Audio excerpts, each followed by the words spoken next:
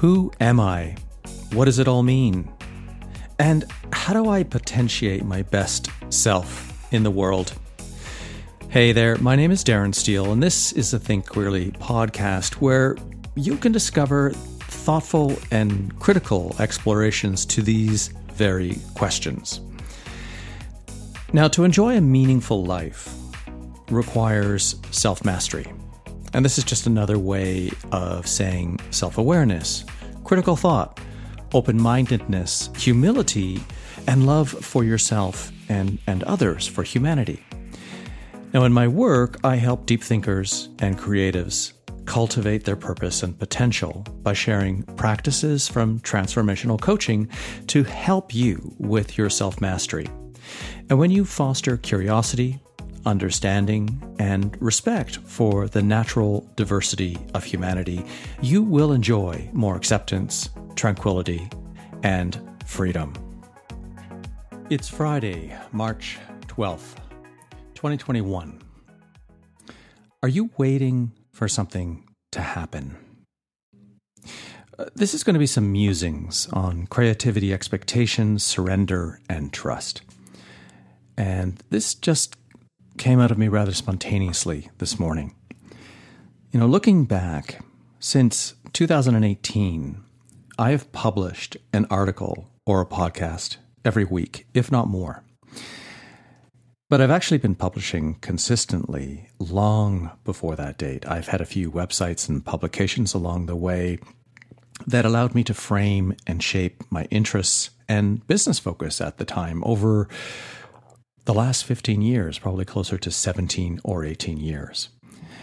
Now, my writings were first published on an early online website iteration called GayGuideToronto.com, and that became the GayGuideNetwork.com, where I've appeared on a couple times, and I have helped as editor on that site up till about a couple of years ago. And the original name for the column was Flex, because that was my early days as a personal trainer, and I was really working to position myself as the gay male trainer. And I was also doing personal training at Epic Fitness, this wonderful, beautiful loft-style gym, like 15-foot ceilings on St. Joseph Street, just off of Yonge Street in Toronto, that had opened up as a gay gym for the LGBT community, but it was like 95% gay. And then I think a year later it changed hands. And while it was still gay, or generally most of the people going to that gym were gay, it was no longer focused in that way. But the majority of my readership would have been at that club, and the publisher of Gay Guide Toronto worked out at that club, so it was a fit. But then my column morphed into what was called Flex Your Mind, when I really started pursuing personal growth, personal development, attending conferences, and reading books of that nature, which has really led to the work that I do today. Now, since then, I've published on various websites of my own. First, I had Integrated Fitness and was doing blogs here and there and newsletters, and then I launched All About Meal Planning beside that website when I was focusing on meal production, bulk meal planning, and I sort of integrated all those things into eatmovebe.com, which still exists but is only archived and has numbers of recipes and personal development pieces around health and fitness. And then lastly, Think Queerly on Medium, which I formally closed last summer, which was my LGBTQ publication, and I published authors on that publication as well as my own work. So now, today, in this last year or so, I submit my articles to different publications on Medium for reach, to engage and get to know a larger audience. And then I just republish them on my website, darrensteele.com, for posterity. And since that's sort of my home and my name and what I do and all of that that's my brand. Now, in 2018, I launched this podcast, which was originally called Living Out. And then I renamed it to the Think Queerly podcast around episode 102, 103. And this is actually the 175th episode. And I've got the 176th already recorded, sitting in the queue, pending an article being published. So in this time period from June 2018 to now, I've published more than one podcast a week. The big question here is, why am I telling you this story? Well, this morning, did my morning journaling, and I just didn't have it in me to do my sort of first thing morning writing. After I handwrite my journal, I'll sit down at the computer and get to work on a new idea or continuing with something I'm already writing. It's been a very productive week, and creatively, I just didn't have any more juice in the tank, or at least that's what I thought, because I then went downstairs, made breakfast, sat down to eat my breakfast. My computer was open, and I just started typing some notes. I was going to write my newsletter that goes out every Saturday. And I was concurrently reading an article by Steve Pavlina titled Being Appreciated as a Creator. And it kind of annoyed me because it's true on one level, but here's one of the things he wrote. As tempting as it can be for creative artists who are just or first starting out, I encourage you to drop this idea of creating into a void and hoping to find an audience later. Find your starting audience before you create anything. A one-person audience is totally fine. Plenty of room to grow. End quote. Well, I think Pavlina is speaking as a creative entrepreneur in the sense of a creative production for something that you're going to get paid to do, and that's fine. If you create something, but there's no one there to appreciate it, is there a point? Is basically the point he's making. And if your initial desire was to make money, well, not having an audience of some form is definitely going to be a problem. But what if you are compelled, inspired by something deep within who you are? What if you can't help yourself but to dive deep into a subject that literally gives you life? Something that, if you could do it all day and money were no object, that would be the thing you would do. I think many creatives have struggled with those questions, and it's where I find myself precisely today. So yesterday, on a walk with my partner, Christian, I shared these thoughts from Pavlina's article and how I was struggling with waiting. You know, an article about failure and success that I had written close to 2 weeks ago, I submitted to a publication on Medium and it was rejected, and that's fine. But the editor offered really constructive feedback, some glowing feedback. He just felt it was kind of rambling and a little too long, and it had too much to say when it needed to be broken apart into at least 2 or more. And so I did that. I reworked the article and I submitted part 1 last Saturday, and it's on the meaning of failure. And I'm really excited for it to come out and you to hear it or read it. So what am I waiting on? Will this update be accepted or will it be rejected? And if it's published, when will it be published? And when then can I publish the episode of Think Queerly that I've already recorded, which speaks to the article?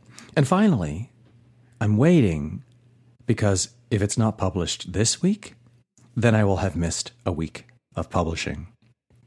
Now, as a friend said to me this morning when I shared him the draft of this article, he's like, you're kind of doing the snake eating its own tail. And it's like, yes, I'm actually publishing something now. And it's kind of the irony that because I didn't have something and I didn't intend to publish something this week other than a newsletter, this turned into something bigger than what I thought I was originally working on. But going back to all that waiting, right? Will it get published? When will it get published? When can I release? That's a laundry list of way too many expectations, unknowns, and things I cannot control. And do you ever feel like that? There's just too many balls in the air and you don't know what to do? Well, we always have a choice. We just have to maybe get down on a piece of paper what those options are. And these are mine with respect to that article that I have waiting. Will they like it? Will they approve it? Will they publish it? Option 1, do nothing. Meaning don't even write. Because if I don't publish, if I don't ever write anything and submit it, then I don't ever have to worry about waiting. Option 2, publish the article on my own website and just simply not get as many eyeballs on the message. Well, that kind of sucks. Option 3, just hold your damn horses, Darren, because there's nothing I can do to influence the if or when any publications editor will accept my work. It's just a crapshoot. It could be the best article that one publisher loves, but another one will reject. So I'm going to take option 3. Talk about surrender and letting go. Hey, universe, thanks for the life lesson, right? Now, this reminds me of a passage from the Tao Te Ching, and this is just part of it from verse 9. Chase after money and security, and your heart will never unclench. Care about people's approval, and you will be their prisoner. Do your work, then step back. Do your work, then step back. The only path to serenity. Interesting, right? It's not so much surrender as a giving up. It's just that you've done all that you can do, and anything else is an expectation which is out of your control. So I can only step back by choosing option 3 to just hold my horses, which is another word for expectations. So in a really roundabout way, this brings me to my final point for today's show, which is my deep and utter fascination with the Tao Te Ching. I just received a new book last week, a new translation, in fact. So I'm up to 1, 2, 3, 4, 5, 6, 7, 8, 9 translations? Yeah, 10 translations of the Tao Te Ching that I'm working with. And it's been just over a year, because I started at the very beginning of March of last year, that without the conscious intention, I began this journey into contemplating and discerning the principles for living a good and humane life that are expressed in the Tao Te Ching. Now, the original intention when I was starting to read the Tao was that I was looking for ideas to support my interest in queer leadership. But I was also, thankfully, open to whatever else would show up. I think I realized at the time that by doing this reading, I would be engaging my mind and coming up with new ideas that would give me generative content for articles and podcasts. And it wasn't until I got to verse 56 of the Tao Te Ching that my journey really began, because that verse led me to adopting the term human-heartedness, and that came from an explanation by Alan Watts in one of his spoken essays. And I felt like this was the raison d'etre, the reason for what I was seeking to understand, to develop, and share. And that's what's led to the 6 principles of human-heartedness, which I'm working on.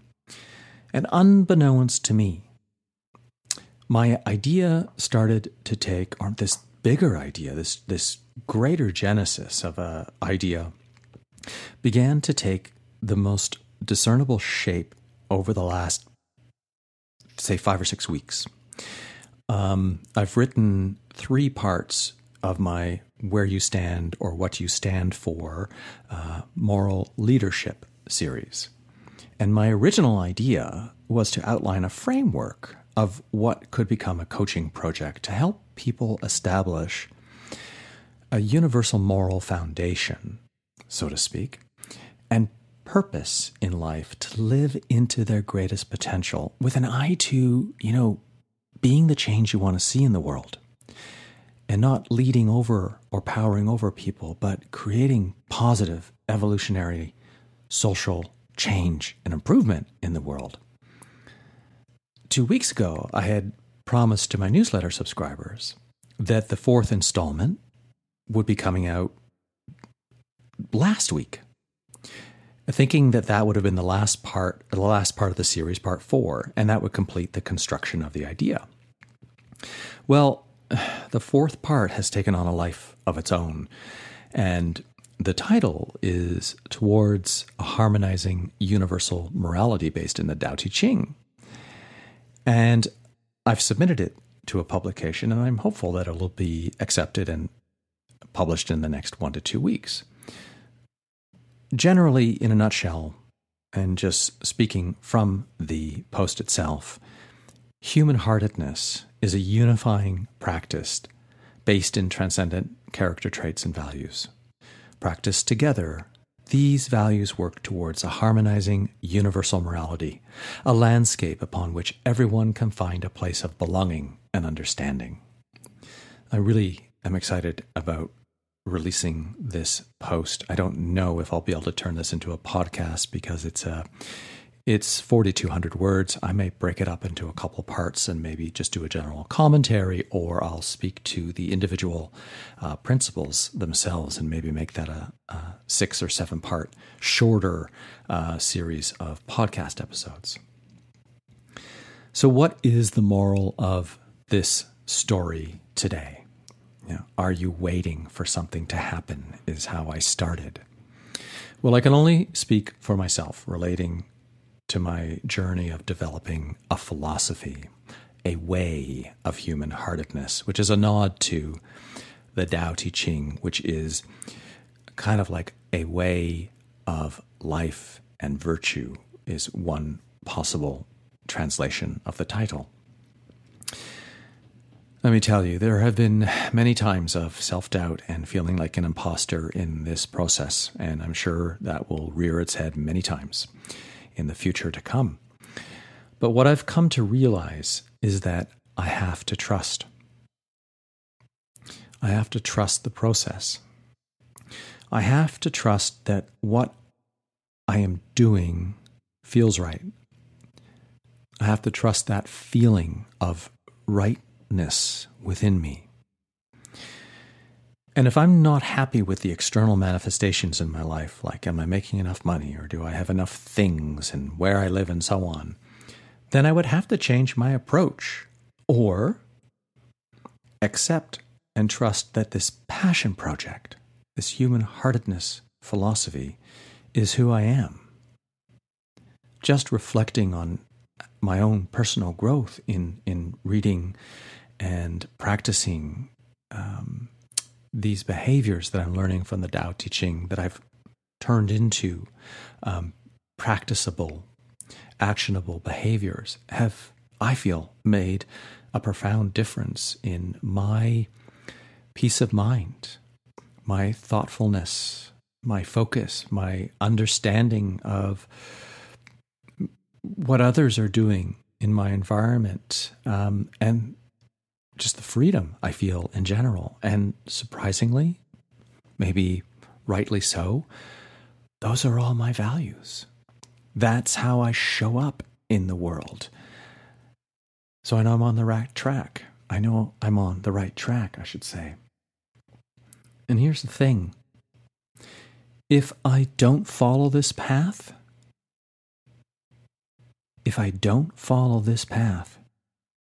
that will be a failure of trust in myself. So there's no right or wrong here. Think in your own life about those moments where you felt compelled to do something, but it seemed there was no right reason to do that. Did you trust in your gut, in your instincts, and how you felt? Did you pursue that to the fullest degree? Did you make that a hobby that you just consistently did and you fulfilled the objectives of what it is you wanted to accomplish? Or did you think, I can't do this because I want to make more money, or I want to do this instead? That's no judgment. That's no right or wrong. It's just interesting to look back on the transformative decisions, or the potential for transformation, and the decisions we've made in our life that lead us down path A, path B, or path C. So thank you so much for listening. And if this has been helpful in some way, I'd love to hear from you. What's been the biggest insight that you've taken from this episode today, or perhaps sticking to the conclusion of this show? Where have you failed? trust in yourself? Where have you failed to trust in yourself? And is that a regret that you're living with? Or is opening up to accepting that this moment has happened, are you able to look at that moment of doubt and pick up where you left off? Thanks for listening.